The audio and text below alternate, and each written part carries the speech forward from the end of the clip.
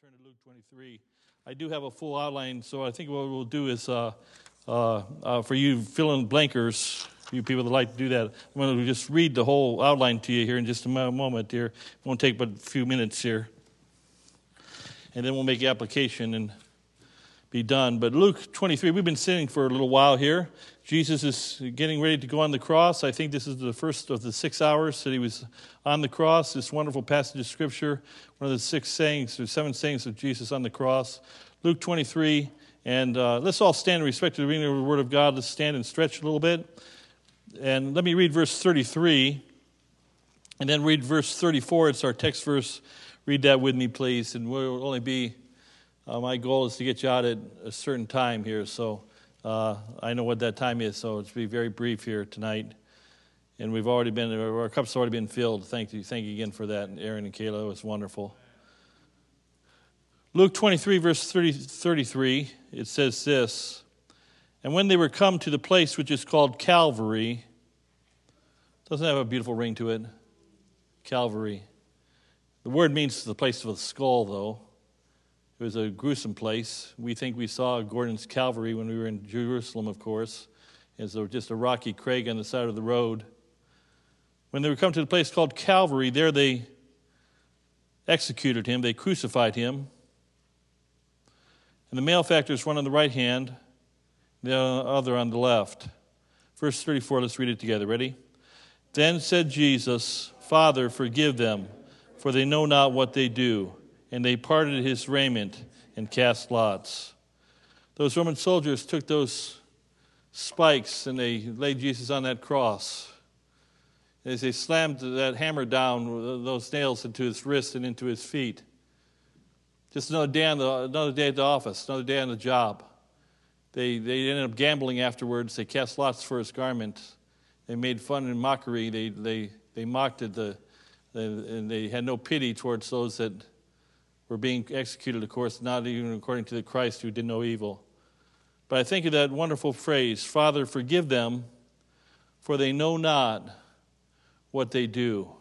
Amazing, amazing. Let's make our prayer. Heavenly Father, Lord, help us to learn the principle of forgiveness, we pray. Bless the minutes that we have together around thy wonderful word, we ask in Jesus' name. Amen. You may be seated tonight. Christianity, the doctrine of forgiveness, is first base in Christianity. There is no Christianity without forgiveness. Father, forgive them, for they know not what they do. We've been forgiven of all of our sin. That second or third song they sang, of course, in regards to that, we're free indeed. Completely, then the song, "My sin, oh the bliss of this glorious thought, my sin not in part, but the whole is nailed to the cross, and I bear it no more." Praise the Lord, oh my soul. Let me read the outline to you here, and then we'll make application be done here tonight here. But we want to look at the necessity of forgiveness. Number one, the necessity of forgiveness. It's first base in Christianity. It's an absolute in Christianity. It's a command in Christianity. We have barriers of forgiveness. Number two, what are barriers of forgiveness? The pride, anger, excuses. There's the pursuit of forgiveness. God says that we should leave our gift at the altar when we got aught against a brother or sister in the Lord or in Christ, or a brother or sister maybe in the flesh. We should forget trying to come to God and give him worship until we get that right with God. Don't wait. Do not wait. That's the next fill in the blank word. Initiate. Just get it taken care of. Letter A. What should I ask for forgiveness?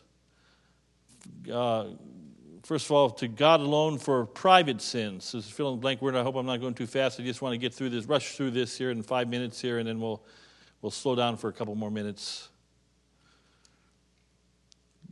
When we sin against God and nobody else knows about it, if we confess our sins, he's faithful and just to forgive us our sins and to cleanse us from all unrighteousness. Private sins, there's so many of them. The majority of my sins that I've committed in my life have been private sins. How about you? Me and God know. Most all my sins begin in the mind. And God knows my thoughts are far off. He knows your thoughts are far off. God alone for private sins. Then Who should I ask for forgiveness? Letter B, other individuals for personal offenses. If I've offended a brother or sister or someone, I need to go to them personally and see if I can get this reconciliation take place. Letter C, the church for public offense. We need to go in front of the church. And this is a forgotten doctrine in 99.9% of all churches in America, including ours, I'm afraid. There's been a handful of times where we've had public. There's a great phrase. It's the scope of the transgression is the scope of the confession. When I sin and only God knows about it, I go to God. When I sin and Linda and Tim Butler know about it, I go to Linda and Tim Butler. When I sin and I sin against and everybody knows about it, I need to go to everybody that knows about it and I need to ask for forgiveness. And so the scope of the transgression is the scope of the confession. The Bible's very clear about that. Letter B, what should I ask for forgiveness for? Letter A, for deliberate sins. Sometimes we sin willfully. A lot of times we sin willfully. David looked over the balcony of his house on a nice, hot, warm evening and saw a lady bathing there. We know the story well, don't we? The sin of Bathsheba. And he looked. The first time it was by accident. The second time it was on purpose. It was deliberate sins. And then he acted upon his sin and he took. And he called for her. And you know the rest of that story. Letter B, for intentional sins. See, David went the second mile. Our first time we sin is deliberate. The second time we do, it's intentional. We know exactly what we're doing and we do it again. The Bible says in Psalm 19, verse 13, if you want a verse, keep back thy servant also from presumptuous sins, willful sins. Therefore to him, James says, James 4:17, therefore to him that knoweth to do good and doeth it not, to him it is sin. And we to whom much is given, much it shall be required.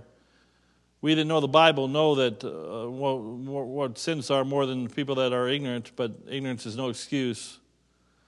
But intentional sins. Letter C, unintentional offenses. Sometimes we sin. Did you ever stop and think about, and God is so holy and we're so unholy in our flesh. All of our righteousness are as filthy rags. And sometimes we sin, sometimes we transgress and hurt somebody. In fact, Tim, I'm looking at you. I said something dumb. Yeah, Tim Deal. You probably didn't even catch it. To the carport yesterday morning, and I said, well, I guess that's it. And I was looking in my car, this is between Tim and I for 1 second. I was looking in my car, and I was talking out loud to myself. I said, well, I guess that's it. That means I had everything that I needed to get out of the car. But I think it could have been interpreted like, well, that's it. I'm done talking to you. And Tim, you said you walked away. And I got to thinking about it. I said, I wonder if he misinterpreted that. And I didn't mean to. You didn't even catch it. He said, preacher, you're just nuts. I get it. So, but unintentional offenses. Sometimes we offend and we don't mean to offend. I'll tell you another quick story. In fact, somebody was from, we have a number of people from Winstead over the years, many people from Winstead. And I made a joke about something about Winstead kids, and I was totally 100% joking. And somebody got up and walked out during the service, and I didn't know why they walked out. I thought they had to go to the bathroom, whatever. And I found out later that they took me seriously, that I thought the Winstead kids were, whatever I said about them. And I found out about it weeks or months later, and I went and apologized for it. And I didn't mean to be offensive. I was just trying to make a lame joke, and then it didn't go over well. You ever do that? I do that all the time, for the record.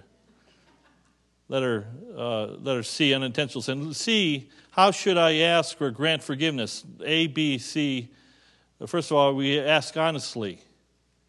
Accept your part, not who started it. You honestly ask for forgiveness. We'll come back to that maybe. We ask kindly. Be kind, tender-hearted one to another. Aren't you glad that Christ is a kind Savior? He's a gentle shepherd. Don't open the wound with a bad spirit. If you dwell on things, or you stick the knife in and to get your pound of flesh, you got a bad spirit. Letter C, sincerely. So how should we ask for forgiveness or grant forgiveness? We should do it honestly, kindly, and letter C, sincerely. This many times will determine the response. Letter D, how should I avoid in asking for or for granting for forgiveness? How can what should I avoid in asking for forgiveness or for granting forgiveness? First of all, avoid making excuses. You see, Saul, remember when he went into the battle against the Amalekites, he was supposed to kill King Agag and kill all and destroy all. Most of you know the story in 1 Samuel chapter 15.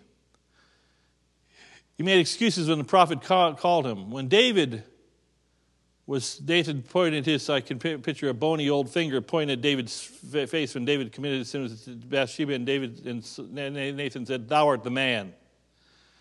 David came clean right off the bat. Oh, he got caught, but he came clean, and his sin was covered. We should have received the death penalty.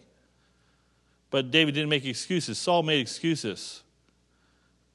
Don't let her be, shift blame. We see that all the way back to the Garden of Eden. Lord, it was the woman you gave me. That's the reason why I did this. It's your fault. You know, people are notorious for blaming somebody else for why they did what they did.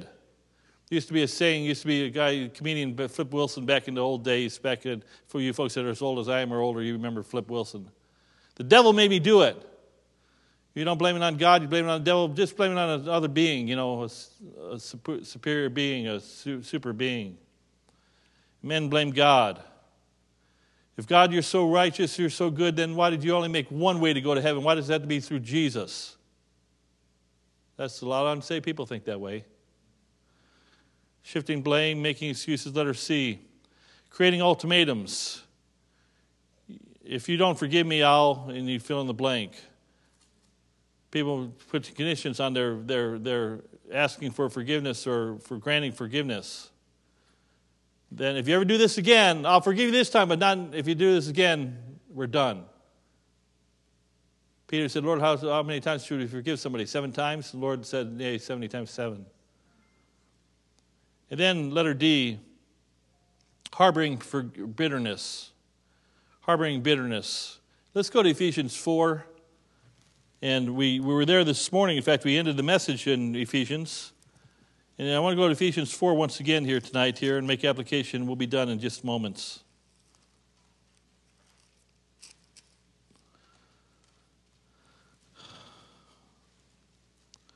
This is Christianity again for the second time, 101. This is first base. This is foundational Christianity. If you don't understand forgiveness, you don't understand Christianity. And I'm afraid there's a whole lot of Christians who don't understand forgiveness. The Bible says, let me begin in verse number 25. Just look at verse 25 for a moment here. Wherefore, putting away lying, speak every man the truth with his neighbor, for remembrance one of another. Be angry and sin not. Let not the sun go down upon your wrath. Keep short accounts. Neither give place or give room to the devil. Don't go and get in bed with the devil. Don't let him mess with your mind.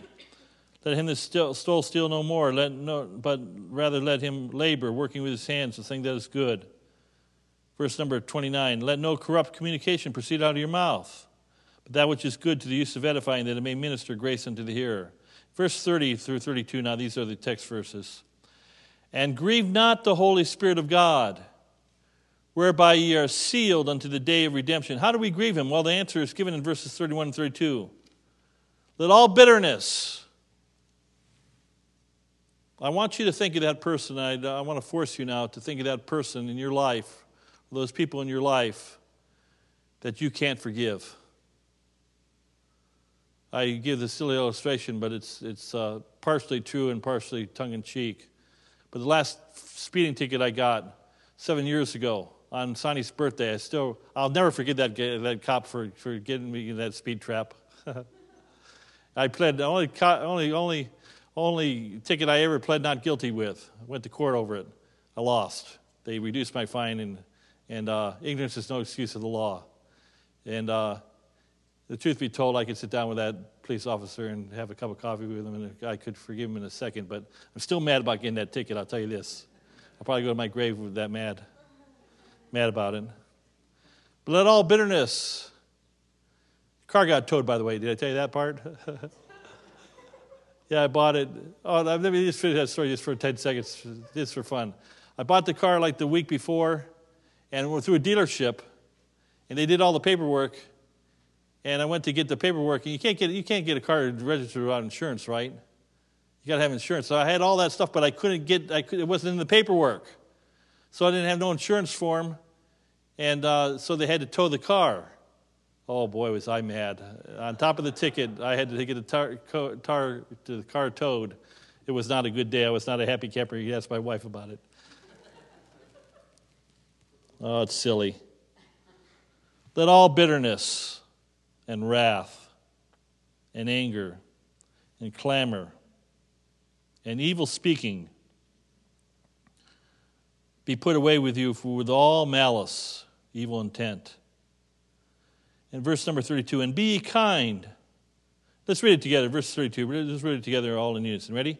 And be ye kind one to another, tender-hearted, forgiving one another, even as God for Christ's sake hath forgiven you. Have you committed that verse to memory?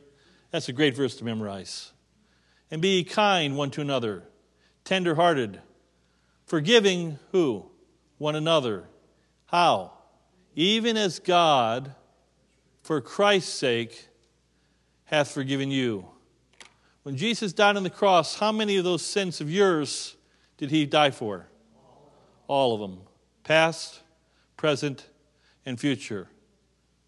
Jesus practiced and he initiated the concept of forgiving forward. Father, forgive them, for they don't know what they do. They never even asked for forgiveness. The Armenian Christian, there is such a thing, those that believe you can fall from grace. They say if you sin and you don't get it taken care of after you've received Christ as your Savior and you sin and Christ comes back, or you die without getting that sin taken care of, that you die and go to hell. What kind of salvation is that? He forgave us of all of our sin. Past, present, and future. He forgave forward. And when we don't, let me give you the punchline when we're done here tonight here. When we refuse, I'm looking at the bottom of the worksheet. When we refuse to forgive or don't forgive, we are saying something. I touched on this morning, I have to be elusive on purpose again. Brother Jim, it's taken me, I'm not a veteran like you're a veteran. You got 20 years on me. But you've been a Christian a long time, and he did a great job in Sunday school this morning, by the way, and great teaching job on the book of Isaiah. But when you don't forgive, I've lived long enough to figure this out finally. It took me many years, even as a pastor. But I've seen a pattern over and over and over and over and over and over and over again. I see this pattern, and we've had it happen. I'll be a little elusive, but I'll say this year it's happened. You show me a person that cannot forgive their loved one, their mother, their father, their brother or sister, their best friend maybe, their spouse. And there's something that happened in a division and schism, and it's gone on for 10 years, 5 years, 2 years, 20 years, 40 years. It's lifetimes. By the way, it's generational.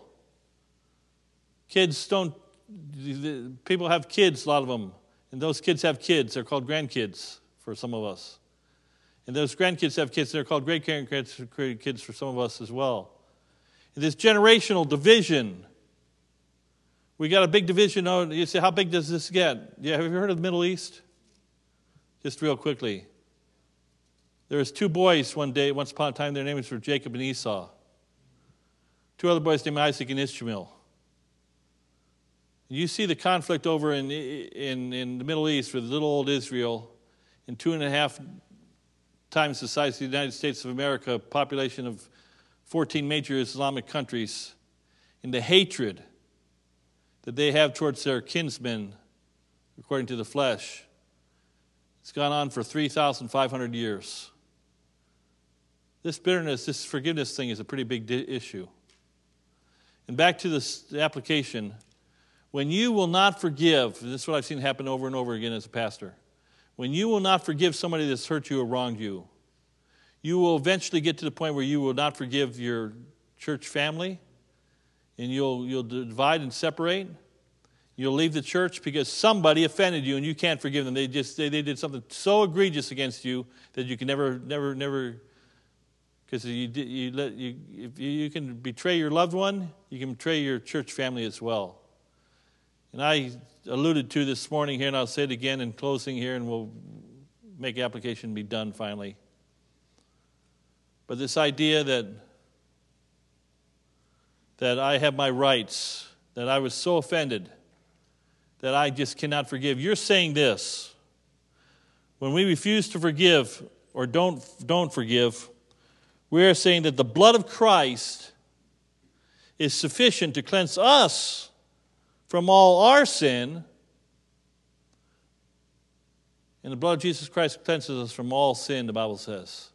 If we confess our sins, He's faithful and just. He's faithful and just to forgive us all our sins and to cleanse us from all unrighteousness. When we say that we will not forgive somebody, we're saying the blood of Christ is sufficient for our cleansing and for me of all of my sin, but not efficient enough for me to forgive the offender, or the one that has offended me. And the Bible says in Hebrews chapter 10 and verse 26, if I can't quote it all of a sudden, let me just turn there real quickly here. 10:25 has been our theme verse for the whole year. Not forsaking the assembling of ourselves together as the manner of some is, but exhorting one another, and so much the more as you see the day approaching. But verse number 26 says this: For if we sin willfully, after that we have received the knowledge of the truth, therefore to him that knows to do good and doeth not to him to sin. For those that know that we should forgive and forgive not, the Bible says, there remaineth no more sacrifice for sins. If the blood of Jesus Christ is not efficient enough to cleanse, or for you to forgive that person of their sins, there remaineth no more sacrifice. What a terrible. We're saying Christ died on that cross. He said, Father, forgive them. They never did ask for forgiveness, for they know not what they do. Why don't you just practice some forgiving forward? Why don't you just say, Lord, who is it in your life? And I close with this. Who is it in your life that you have ought against? Who is it that hurt you? Who is it that you need to say, first of all, in your heart, Lord, forgive me for holding ought against my brother or sister in Christ? Who do I need to go to and make amend? God's given us the ministry, 2 Corinthians 5, of reconciliation. I think one of the greatest reasons why churches are hurting all across America is that we have so much division and schism in our church bodies because we have so much unforgiveness. We haven't learned, we have to get back to first base Christianity. Father, forgive them. Lord, may I forgive them and may I love them and not bring it up. You don't have to have forgiveness to ask for to forgive. You can just forgive. It's okay. It's all right to do it. That's what God did. Lord, help me to be an instrument of peace. Help me to be an instrument of forgiveness. Let's bow for a word of prayer. Heavenly Father, thank you for your word tonight.